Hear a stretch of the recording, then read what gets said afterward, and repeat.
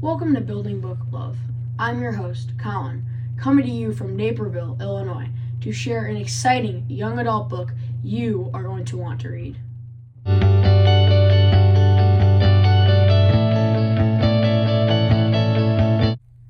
It was an ill-being thing for it to be.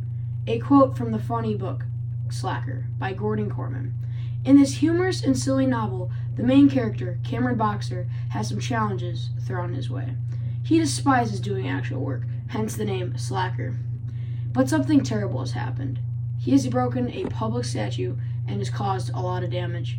He was transferred to another school during this process.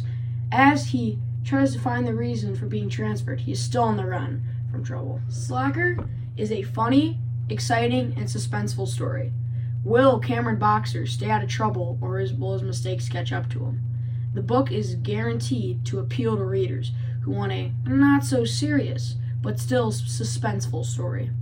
This tasty mix of funny, exciting, and suspenseful is likely to make readers everywhere smile. Well, that's all we have for today's episode of Building Book Love. I'm your host, Colin, and thanks for listening. Join us again next week for another book talk on a favorite young adult story. Make sure you subscribe to the podcast on iTunes so you never miss an episode.